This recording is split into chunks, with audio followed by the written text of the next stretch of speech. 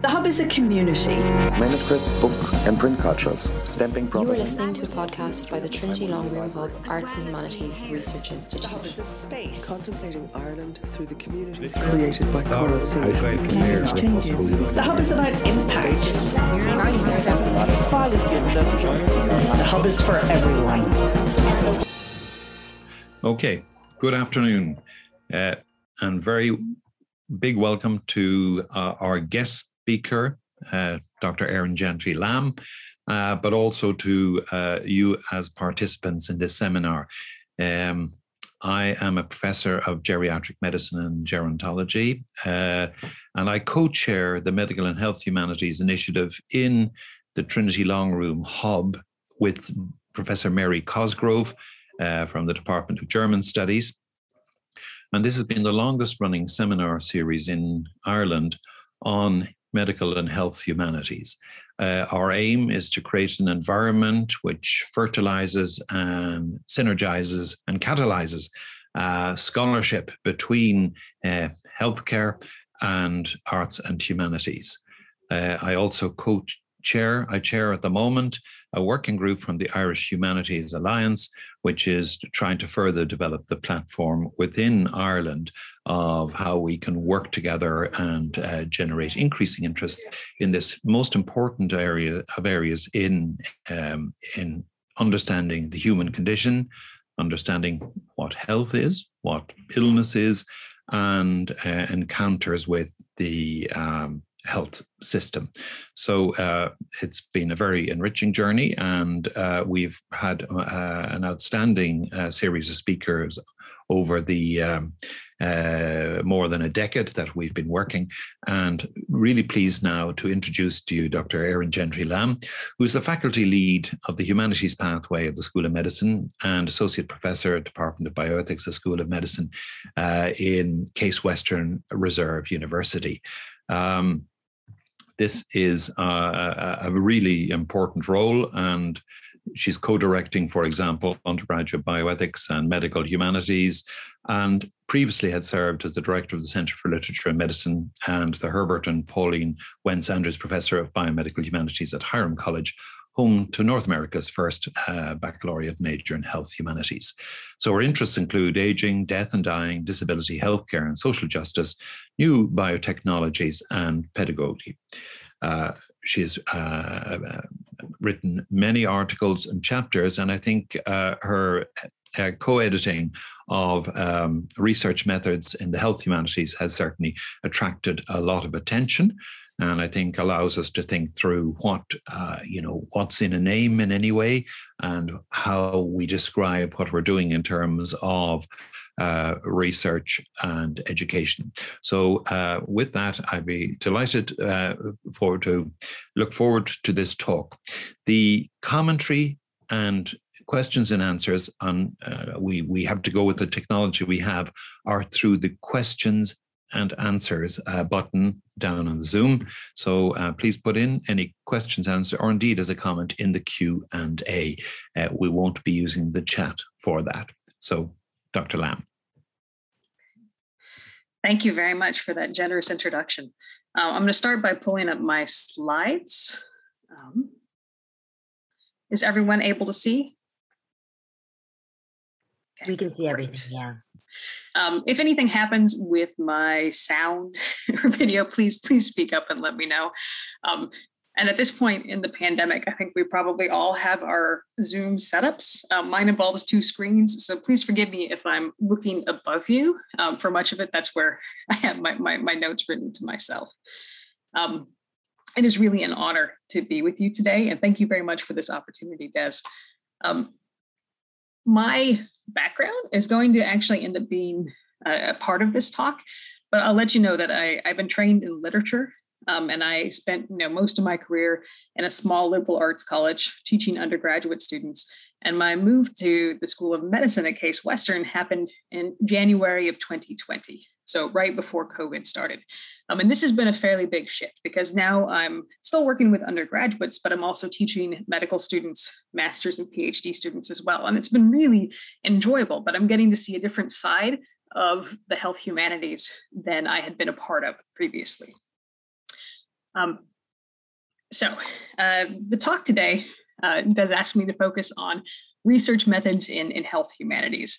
And I think this is supposed to be a relatively easy talk to deliver because I co-edited a book on research methods in health humanities that came out from Oxford University Press in 2019. That said, I've struggled with how to approach this talk.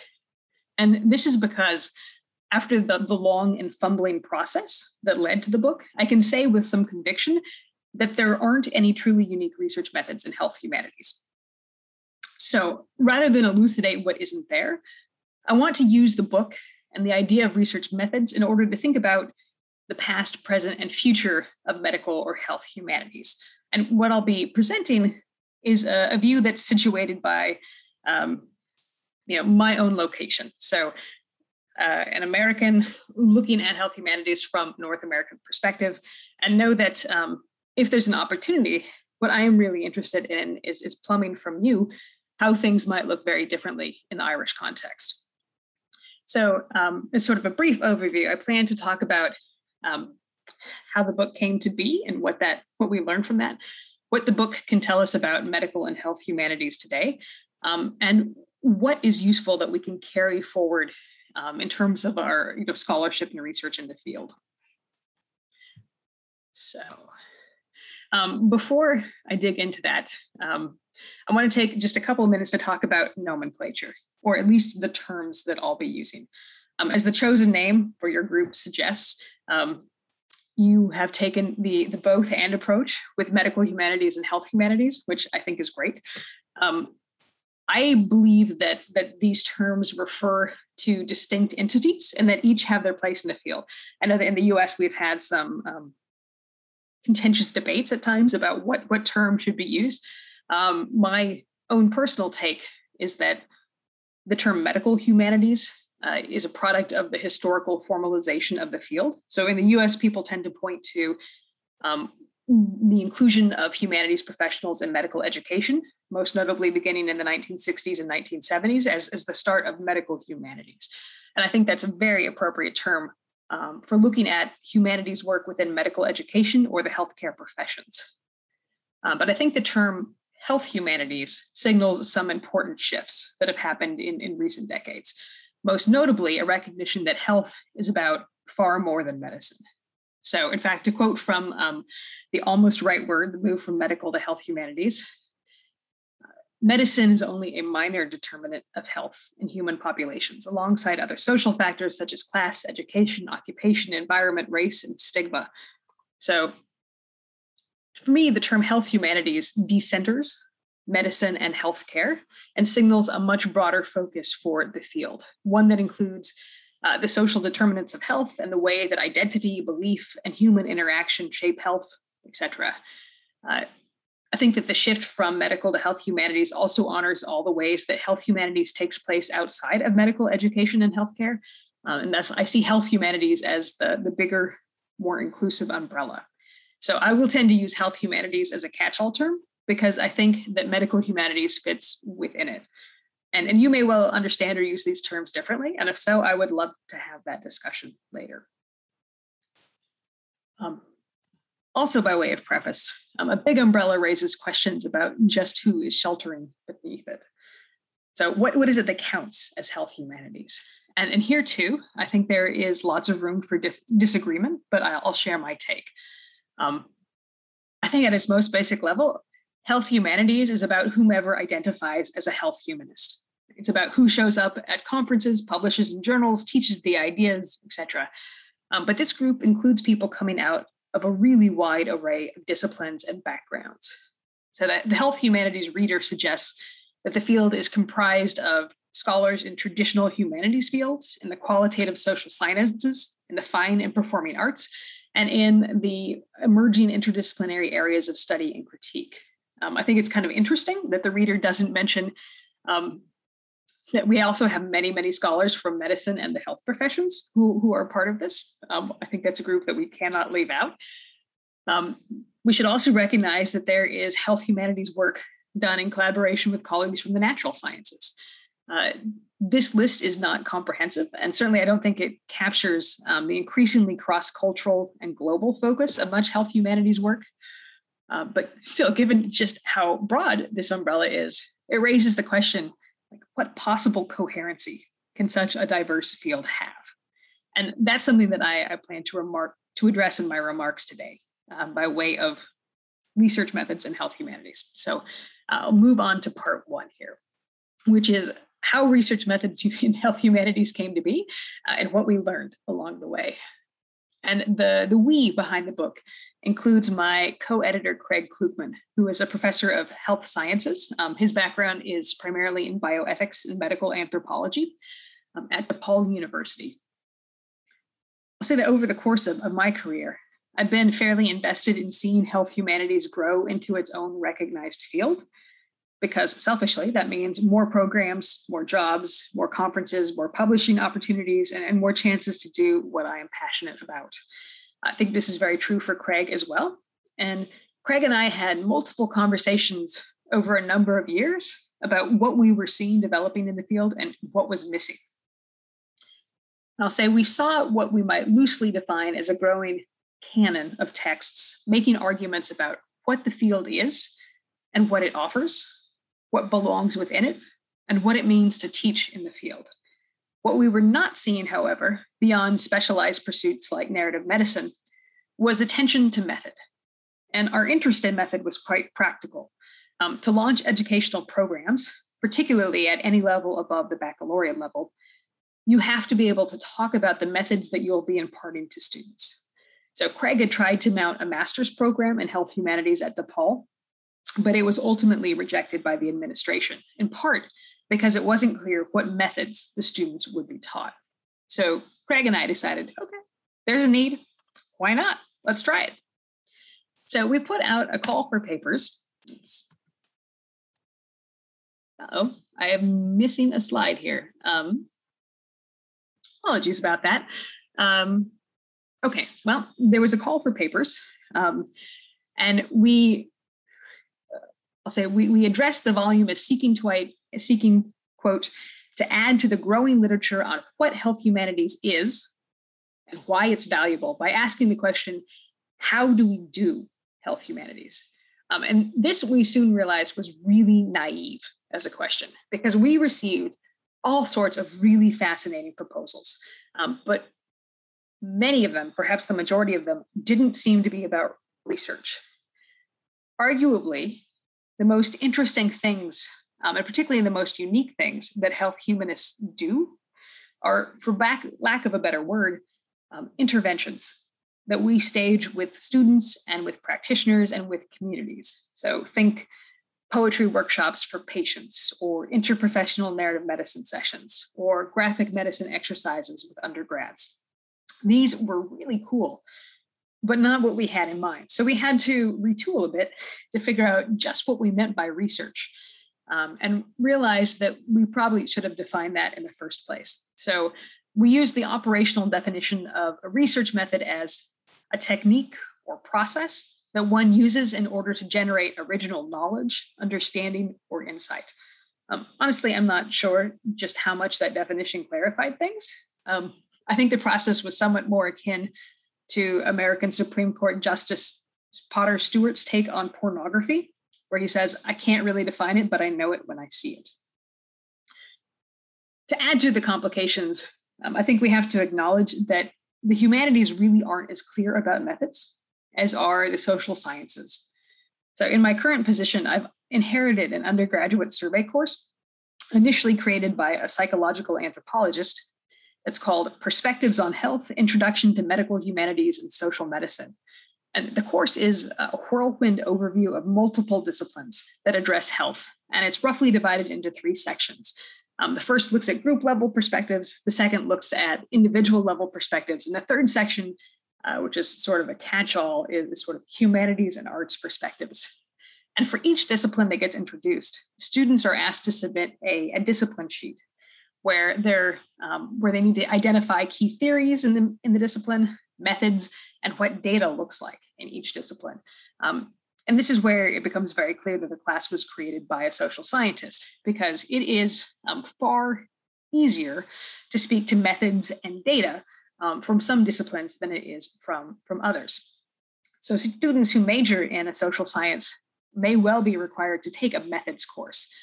In the humanities and especially the arts, it varies far more. We don't tend to talk about data. Our publications don't typically include a methods section. Right? Reproducibility is not a goal, but a problem, because that means somebody has already made your argument.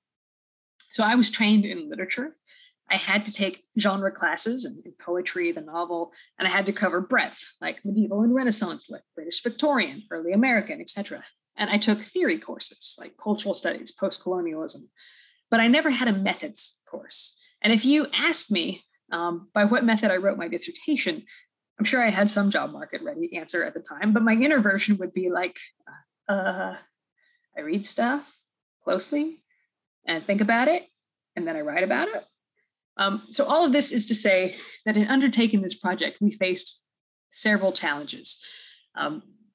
What disciplines and approaches count as health humanities? And how do we get people to teach others research methods when they might be hard put to articulate their own methodology? So vague parameters, though we had, we ended up with a wide range of proposals, and narrowing them down to make a volume of affordable size, which was a key goal for us, involved some uncomfortable choices and the need to keep questioning our assumptions about just what health humanities is, what relationship it has to bioethics, for example. This is the table of contents for the volume. And I'll say that what you see here is only a small subset of the diverse methods that exist within the field. We don't make any claims towards comprehensiveness. In one sense, I think the book is an argument meant to invigorate further conversation in the field. We struggled with the logic of how to divide the chapters, and we proposed different versions to different publishers. But in the end, we settled on 4 sections, which end up mapping somewhat to the humanities and the social sciences. So the first section is texts, emphasizing how central close reading and textual engagement are to much of the work in health humanities. So this section offers chapters explaining aspects of close reading, as well as chapters that are focusing on particular kinds of texts like films or comics or archives. The second section is context, wherein each chapter represents a different move to connect health humanities with other complex and often already interdisciplinary critical discourses like social justice studies, age studies, disability studies, digital humanities. The third section focuses on people and explores the methods that health humanists use to do research with live subjects, from standards like ethnography and interviewing to more unique approaches like community dialogue or using fiction writing as a research method. And that final section on program assessment is a nod toward all those proposals for interventions that we received. We want to be able to say that these are meaningful and worthwhile activities. So how can we conduct research on these applied interventions in order to be able to make these kinds of claims more persuasively? That final section is likely of greater interest to health humanists than it is to students. That said, I'll suggest that you keep in mind the possibility that adding an evaluative component to applied interventions can be a valuable way to turn activism and creative endeavors into research. I'll say too that the basic structure of each of these chapters is to lay out a method in small, very followable steps. When I look at things like denotation or connotation or metaphor analysis, which form the basis of much of the work that I was doing, while studying literature, boy, would it have been useful to have a textbook like this and to have somebody sit down and actually try to explain, like, when you do this, what is it that you are doing? What are you paying attention to? So I think that the book is particularly useful for people coming from all sorts of disciplines. It's aimed at a upper level baccalaureate or very early graduate student sort of population. So my hope, at least, is that it reads very easily and very practically. I'll say that in the end, we learned that a whole lot of research methods fit very happily within health humanities. And we also learned that the key way to identify a health humanities research method is if someone who calls themselves a health humanist is using it. That's not terribly helpful. However, through this process, Craig and I did develop some larger arguments about just what health humanities as a field is and what sets it apart from medical humanities and humanities and medicine. And I'm going to share some of these briefly with you. The first two aspects go hand in hand and mirror why I favor the term health humanities. So health humanities focuses our attention on health, which is broader than just medicine. In medical humanities, the focus is frequently on the patient-provider relationship and the clinical encounter. And thus, health is often viewed within the boundaries of medicine. Health humanities views health and medicine as cultural enterprises that occur in societies, cultures, and systems. So medicine is only one determinant of health within populations, and a fairly minor one at that, given other social factors. Fields like public health, medical sociology, and medical anthropology have been focusing on the social determinants of health for years. Just last week at the American Society for Bioethics and Humanities conference, I heard a great plenary about the political determinants of health and why we need to keep pushing our critical views to structures and policies. So the holistic view of health that the social sciences bring is central to how health humanities is developing as a field, even though it may not seem at first to be so included in the term health humanities. So the third point that we make about the field is that health humanities is an applied enterprise, and it doesn't shy away from calling itself applied. Much of the work in this field is about applying scholarship and innovative programming in order to change the way the world is working. And the goals could be small, something like helping pre-health students to communicate better, or they can be large, like breaking down racial and sexual barriers to accessing equivalent healthcare. Usually these changes are done hand in hand with key stakeholders. So I like to think, at least, that health humanists don't force their visions on others, but engage with communities in order to identify concerns and empower them to enact change towards greater social justice.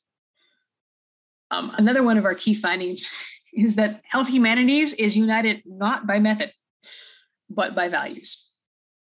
So, as I said, our foray into research methods suggested that whole lots of research methods have a home within health humanities.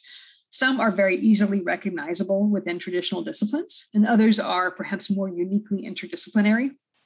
But we argue what's shared among the many diverse practitioners and practices of health humanities is a common spirit, for lack of a better word.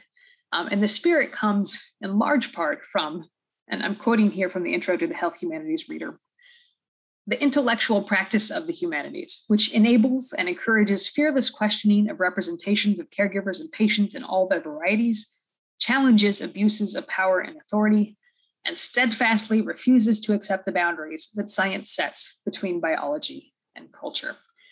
There's some things I might quibble with in that, but I'll just say that I think that the spirit of health humanities is not just about understanding human experiences of health and healthcare, but it's also about wielding a persistent voice of critique and working explicitly towards social justice.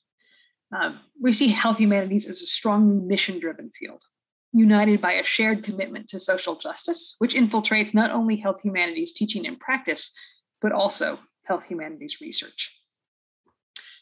And sort of one final take on the field is that because of the diversity of methods and the common concern with social justice that runs through them, and the focus on many of these methods on translating the results of research into more equitable health for all, that's led us to a fifth theme that characterizes health humanities as a transdisciplinary field.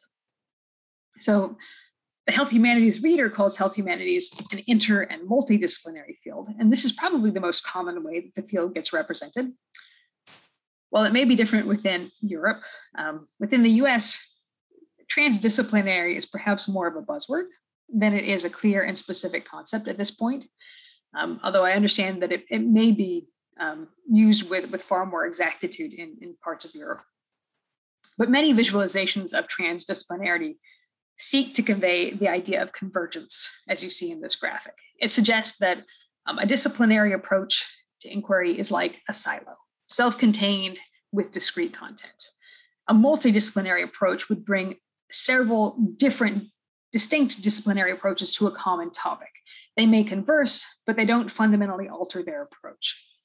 Then as you move into interdisciplinary inquiry, you begin to have not only common topics of research or common topics of inquiry, but methods that get shared between disciplines or hybrid methods that get created. And with transdisciplinarity, apparently you have mixed and mingled so much that you can't pick out any separate disciplinary threads anymore. I think one of the more compelling definitions of transdisciplinarity that I found comes out of the environmental sciences.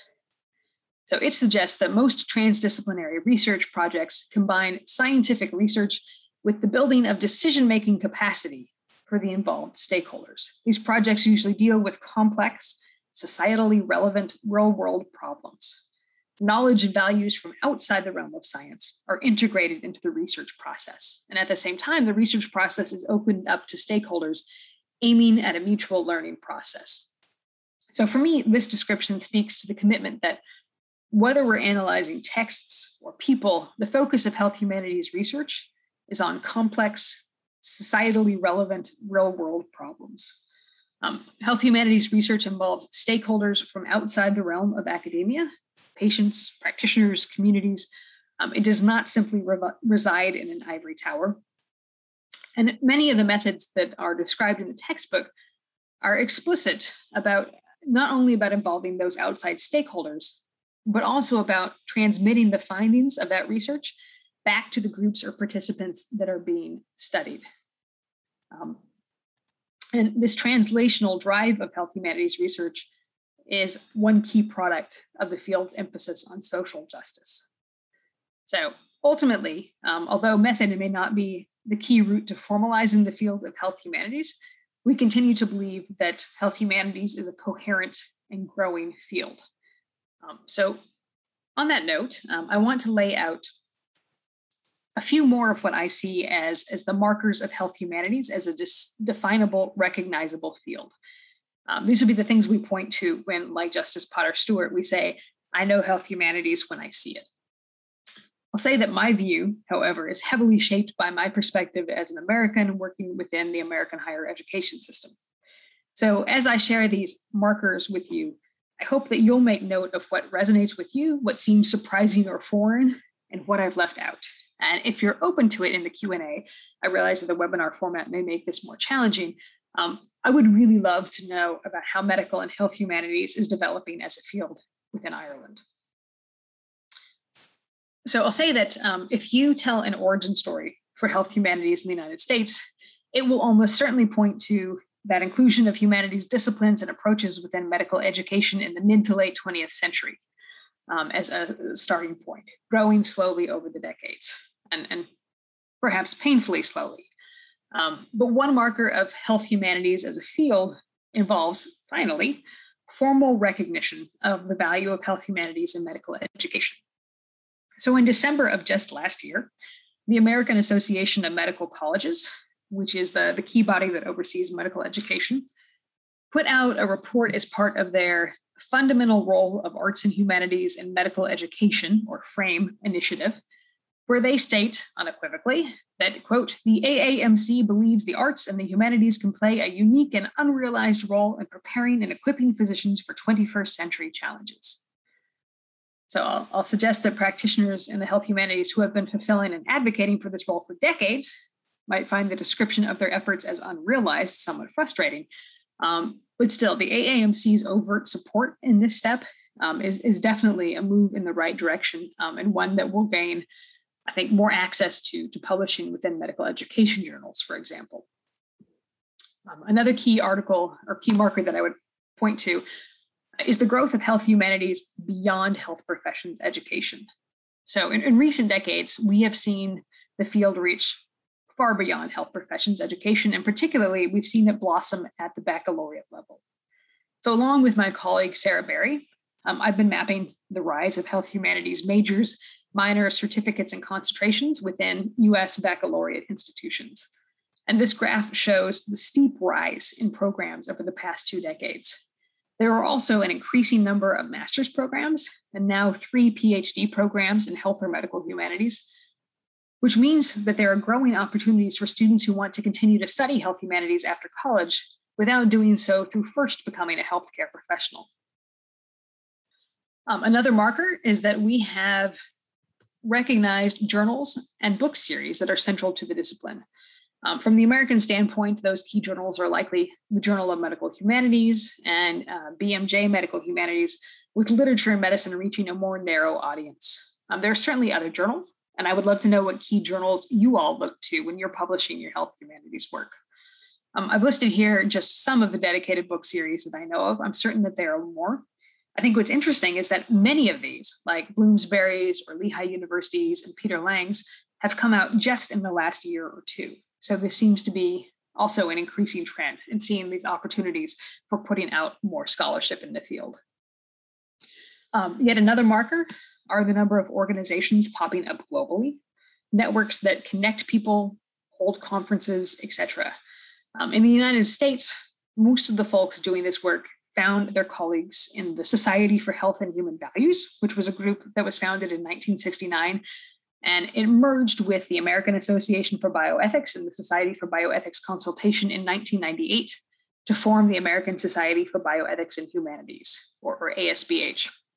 And the health humanities presence at ASBH grew to the point where it chafed against the society's predominant focus on bioethics, and particularly its very expensive membership and conference fees, which priced out many humanities scholars. So in 2015, a group split off from ASBH to form the Health Humanities Consortium.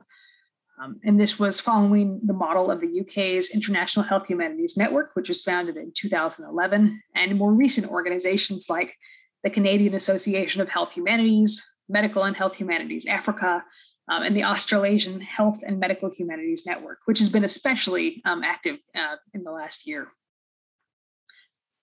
So a few months ago, I stepped into a 3-year term as co-chair of the Health Humanities Consortium. And so I'm going to use this opportunity to shill for the organization for a moment. I'll say that the HHC conference is by far my very favorite conference every year. It's small, perhaps about 250 people, which makes for really excellent networking, but it's sizable enough to have great content. And our 2022 conference will be virtual. It's being co-hosted by 3 institutions, the Center for Health Humanities at the Massachusetts College of Pharmacy and Health Sciences, the Center for Literature and Medicine at Hiram College, and the Health Medicine and Society program at Lehigh University. The conference theme will be Spaces of or for Health Humanities. And this is a theme that is written broadly enough that creative people such as yourselves could make most any topic fit within it. I would really love to encourage you all to send in an abstract. These are due on October 31st. I'd also would encourage you to consider joining the Health Hum listserv. You don't need to be a member of the consortium to join the listserv. It has about 1,000 members, and it receives many calls for papers, job listings, but also crowdsourced questions, publications, etc. And you can access registration for the listserv and more information about the upcoming conference from the HHC website, healthhumanities.consortium.com. One of the other great things about the Health Humanities Consortium conference is that the conference fee tends to be much, much smaller than it does for something like ASBH. So it should be a fairly affordable as well as enjoyable conference. So having looked a little at the state of the field, I want to leave you with a few thoughts or suggestions about how I see health humanities enabling exciting research moving forward. And I'll go ahead and say that these points are perhaps laughably broad, but I'm suggesting them as a fundamental orientation for scholars working in the field. So this is what I see happening already and what I hope I will continue to see. And you may fundamentally disagree with my analysis or suggestions, and I heartily invite you to do so. So here's the first of those 3 trends in health humanities scholarship. So the first one, I think, is that health humanities research does not need to be about developing expertise. Because health humanities is not united by method, and because it contains so many diverse practitioners with training in so many disciplines, expertise looks very different. I don't think anyone can claim to be an expert health humanist, because what would that even look like? I think this can be very freeing, and that the focus of health humanities research is not on advancing the state of the field, but on the questions that you're asking, the real-world problems that you are seeking to solve. So when we teach trainees how to research, I think it's less important to teach clear research methods than it is to teach students how to go from their curiosity, interests, and observations to posing a good researchable question, and then critically appraising different methods at hand for trying to answer that question. You can pick and choose among methods without clear boundary markers, because you're not working to meet the standards of a unified discipline that determines what efforts are legitimate and what efforts are not. Instead, you're working to meet the standards of a group of scholars that want to know why your research matters and what difference it can make towards creating a more equitable health experiences for all. So this, on a quite related note, leads to a second point, which is that in health humanities research, I think that this move away from expertise offers an invitation to step outside of one's comfort zone and focus instead on the guiding question.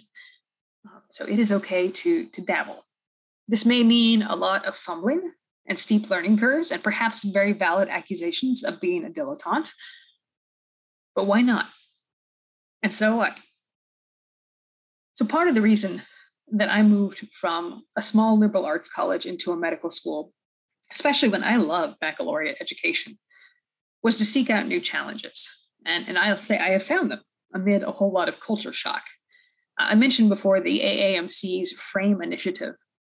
As part of that initiative, they offered a small grant competition looking for people to propose projects to evaluate the value of arts and humanities and medical education, i.e., can we prove that it's effective like we think it is? So words like evaluate and prove tend to raise my hackles, because how are we supposed to quantify things like perspective or empathy? And often many of the things that we do when we teach humanities and medical education, we imagine that the benefits of these are going to be something that's realized over years. And how do you begin to measure those?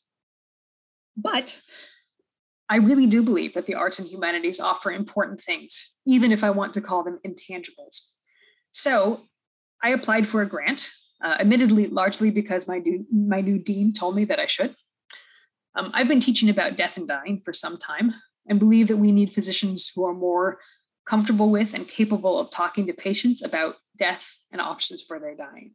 So I teamed up with a pediatric resident with an interest in palliative care, and obviously a whole lot more knowledge of med ed than I have. And we proposed to create a humanities-based death and dying elective for some of the second-year medical students, and then a standardized patient exam for all of the M2 students, where they're evaluated based on their ability to converse with a dying patient. And the goal of these were determining both how well the current curriculum prepares students and whether the intervention, the elective, has any significant effect on student performance or with their comfort in that kind of ambiguous situation. I'll say that it has been a steep learning curve to get a sense of how med ed works. I filed my very first IRB application, so the internal review board for making sure that your research is all ethical. I filed my first one earlier this year. That was a many months long process. In a couple of weeks, I'll be test piloting the standardized patient exam. I have never taken one of those. I am a fish out of water, and frequently I wonder what the heck it is I think I'm doing. But then I stop and say, well, why not? Everyone who does this kind of research has to learn the skills somewhere. And I at least know enough to recognize the things that I don't know. I have the opportunity to translate what I do know and care about into something of measurable value so that others will know and care about it too. And I'll do that with collaborators. And for me, that's very motivating. And it brings me to my third point, which is that I see health humanities research as wholly open to collaboration. Collaborative scholarship may well be the norm for many of you, depending on your disciplinary training. For someone like me trained in literature, I was taught that the road to success lies through writing a monograph. right? A solo authored book. And that solo authored publications are the only ones that really count. I find health humanities infinitely more welcoming. Because of the multidisciplinary nature of most formal health humanities programs and the transdisciplinary nature of health humanities research, the work invites, if not necessitates, being in conversation with diverse colleagues, which is an opportunity to take your scholarship places you may never have imagined. So I'm pretty sure that I've not actually shared any great wisdom here, but I've tried to offer an opportunity to see health humanities, particularly at the present moment, through my own situated perspective. You are absolutely welcome to raise whatever questions you want. If you don't happen to have any, however, then I have some that I would like to put out there based on my own curiosity and my own desire to take advantage of this opportunity to speak with scholars in another location. So my questions for you, if you don't have any, are these. How has health or medical humanities developed within Ireland? What does it look like? Who's doing it? What kinds of outputs are associated with it? Where did it start? And where has it spread? And what factors are facilitating its spread? Things like, this group and its regular meetings. How is the work being done in Ireland connecting with work being done in other parts of the world? So how is it networked? I'm curious to know what you think is unique or important about research and research methods in the health or medical humanities. And where do you see health or medical humanities headed? And so with that, I will close. And Des and Courtney, I don't know if it's better, should I stop sharing my screen or is it better to leave these questions up? Please let me know your thoughts on that. Okay. Well, first of all, Erin, thanks very much for a superb overview. And again, in a very Platonic fashion, keeping on reminding us that it's actually asking the right questions rather than trying to provide the right answers. Now, I think those slides are nice to put up. I'm going to put into the chat for everybody, again, just in case there is anybody who's not aware, there is an overview of medical humanities and medical and health humanities in Ireland, which comes from the Irish Humanities Alliance, which brings together the humanities and arts faculties of a great many of the higher education institutions in Ireland, universities predominantly. And we've just repeated the exercise of surveying, and we're about to look at launching that next month. Indeed, it might potentially be a nice abstract for your conference in March. So I'll discuss that with the head of the project leader there in Mel Farrell in the Irish Humanities Alliance. I think the answer is that it's still very much divided among a wide range of practitioners from a wide range of institutions. To a certain extent, where finance and funding comes from, particularly in terms of research and scholarship grants, has determined some of perhaps the strengths. And the Wellcome Foundation, traditionally, although it is moving and changing, has always had a strong emphasis on medical history. So, and there's a number of projects and a centre in Ireland around medical history. And then the other side would be around bioethics. So history and bioethics probably have been the strongest traditionally. And there's, I suppose, but certainly very much an increased and variegated range. And certainly a collaboration, for example, between institutions is probably somewhat lower than it might be. But for example, I'm happy to be part of a collaboration that looks at reframing aging, involving two of the three universities in Dublin, UCD and Trinity College Dublin, which is Wellcome funded. And we've had from our humanities, the Research Council, certainly between myself and the University of Limerick, which has the Irish World Academy of Music and has the centres for such elements as music therapy. A wide range of practitioners, healthcare, not just doctors. I think we've undertaken, as you may have seen, analyses of who is writing and to what degree are they working with or acknowledging others, the scholar's courtesy in acknowledgements. And it will appear that there still is a very strong tradition of single discipline, single institution, single disciplinary attachment, authorship. And it's something which I think probably needs to be worked on more. So our aim, certainly through the Irish Humanities Alliance, if I can speak, and also in the Trinity Long Room Hub, is to continue to try and develop linkages, networks, so that people will continue to work across transdisciplinary, interdisciplinary, multidisciplinary, in terms of, again, terms and techniques. It's interesting, our Irish Research Council held 2 workshops on how humanities, arts and science and healthcare would work better together. And both workshops came up with a text, I'm sure you're aware of, Callard and Fitzgerald's Rethinking Interdisciplinarity in Social Sciences and Neurosciences. And that's been, I think it's probably been, I think it catches some of the elements of your talk, is where, you start out with dilettantism. And again, it's both Adorno and Nietzsche thought that part of Wagner's success arose out of dilettantism. So, it's got its positive side as well. And the idea that you are probed in the fundamentals of what you think are the truths is probably a very key part. And I think that the formula we had come up with is that for successful transdisciplinary or interdisciplinary work, you've got to have the right balance of academic security and academic humility. And they're the kind of elements. So I'll just see if any, the Q&A, we got a Q&A from Paul O'Connor. Absolutely brilliant. Thank you, Erin.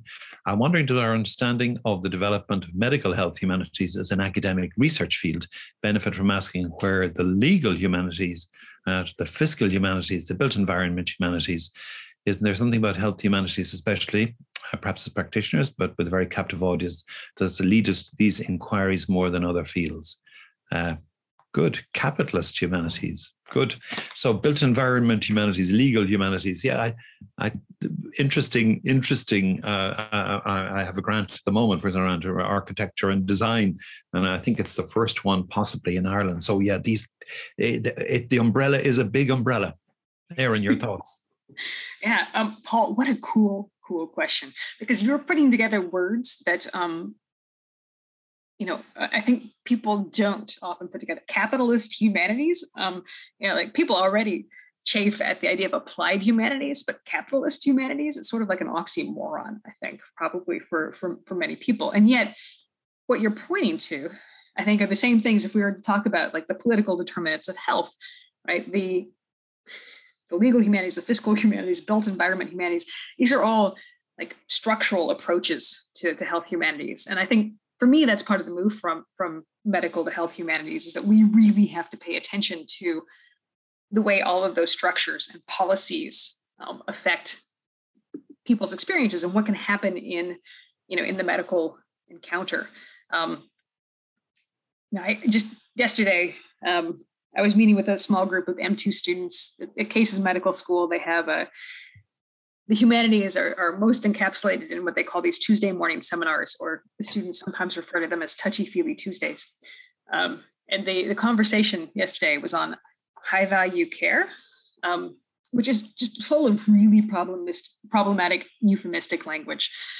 Like, it's really about all the different ways that our very, very messed up American medical system makes it impossible for patients to get care. And it's putting the responsibility on physicians to be able to navigate patients through, like, the fact that different pharmacies are going to charge different prices for the same medication, or that your surgery may cost this much at this institution versus this much at another institution.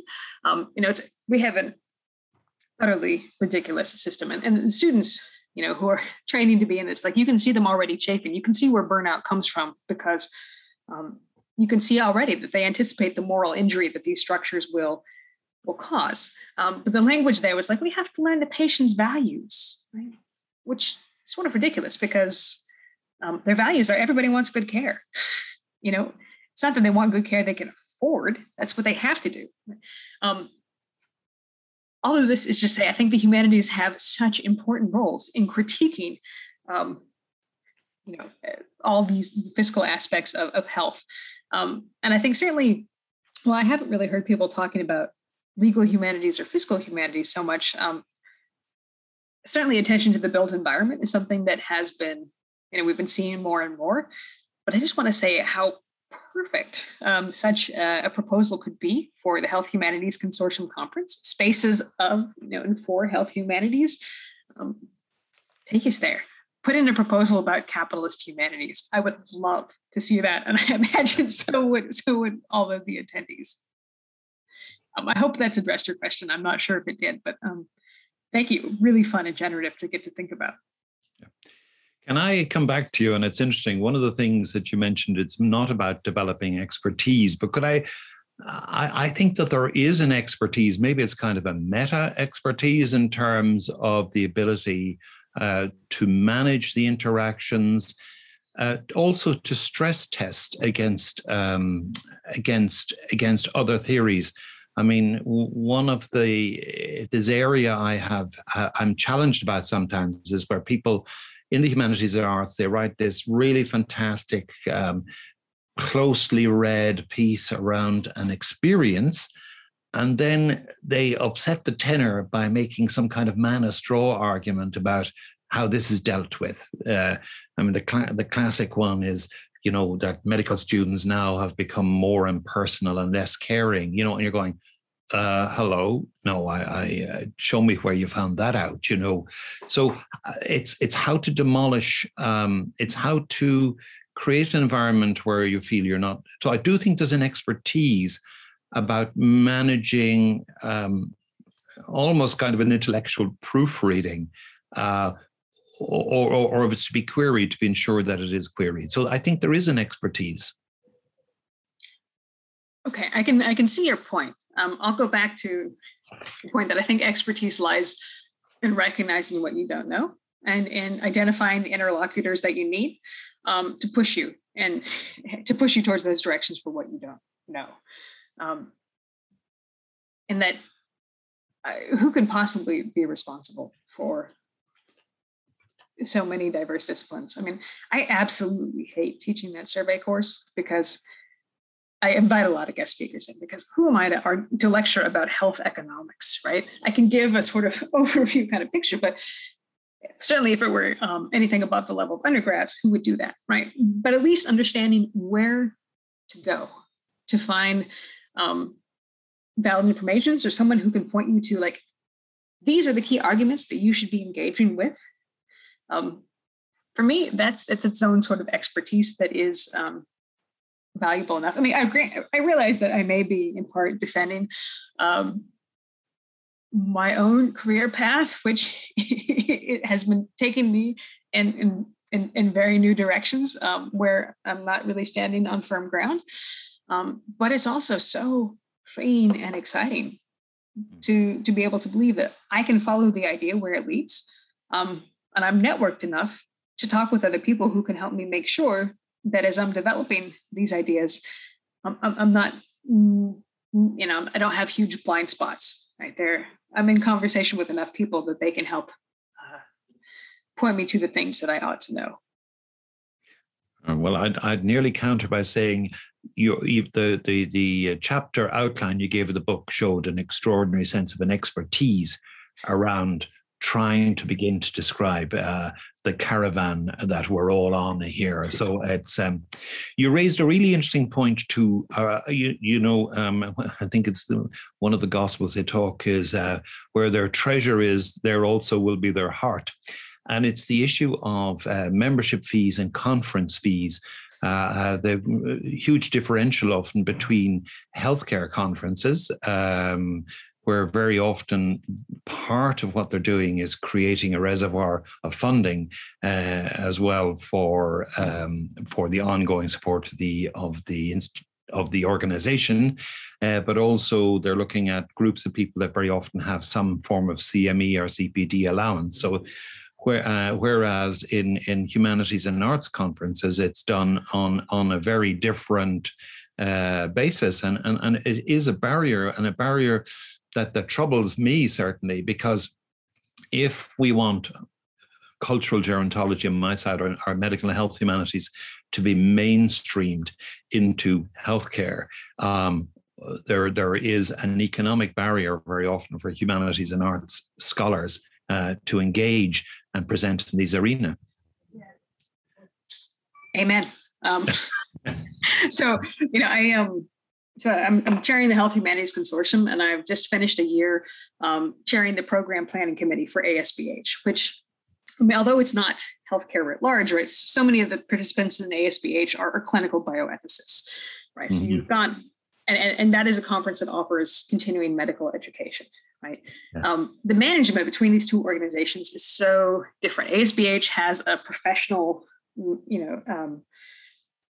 group that manages the whole organization and the conference. And it's really amazing that people take care of so much of that behind the scenes work. Because on the other side, with the Health Humanities Consortium, like, we're just in there down and dirty, having to make everything work.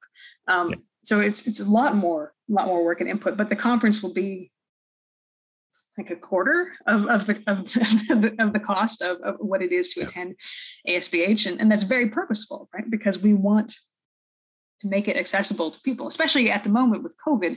So many people don't have institutional support, particularly within the humanities. And yes, I see that as a key barrier. And you're talking about aging, right? I mean, as a student, I belonged to the GSA. And then once I graduated, because age is a key interest, right? But I'm like, I'm not going to go. It's ridiculously expensive. And so, we've tried to create age studies as a field. So the North American Network in Age Studies, the European Network in Age Studies, this is a place where humanists and cultural gerontologists can all hang out to talk about aging. And yet it's really hard to get the same kind of funding, support, attention, etc. Right? Yeah. This is actually one reason why I think many people in age studies have been turning to health humanities, because health humanities presents a lower threshold to be able to do the kind of work that you want to do in a way that is recognizable by others. Yeah. Okay, well, listen, we've nearly got to the hour. We could probably keep going for another hour. I'm really, really appreciative to Erin for her talk. It's given me huge food for thought, as I'm sure it's to all our other participants. And indeed, I hope we might see some abstracts going into the conference in March. Certainly, we'll be sending some in.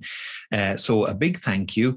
And we'll keep you all posted about our next talk. We've had an unexpected withdrawal for our November seminar. In January, it will be one of the key leaders in the development of medical humanities in the UK, Jane McNaughton from Durham University, and we hope to have a substitute talk for November. So once again, thanks to Erin, thanks to Courtney supporting us at the Trinity Long Room Hub, and hopefully we'll be seeing each other next month. The Hub is Thank a you. community. Goodbye. Manuscript, book, and print cultures, stamping provenance Languages towards the history of the Taimonia library. as well as being heard. The Hub is a space. Contemplating Ireland through the communities created by Conrad Singh. Changes. The Hub is about impact.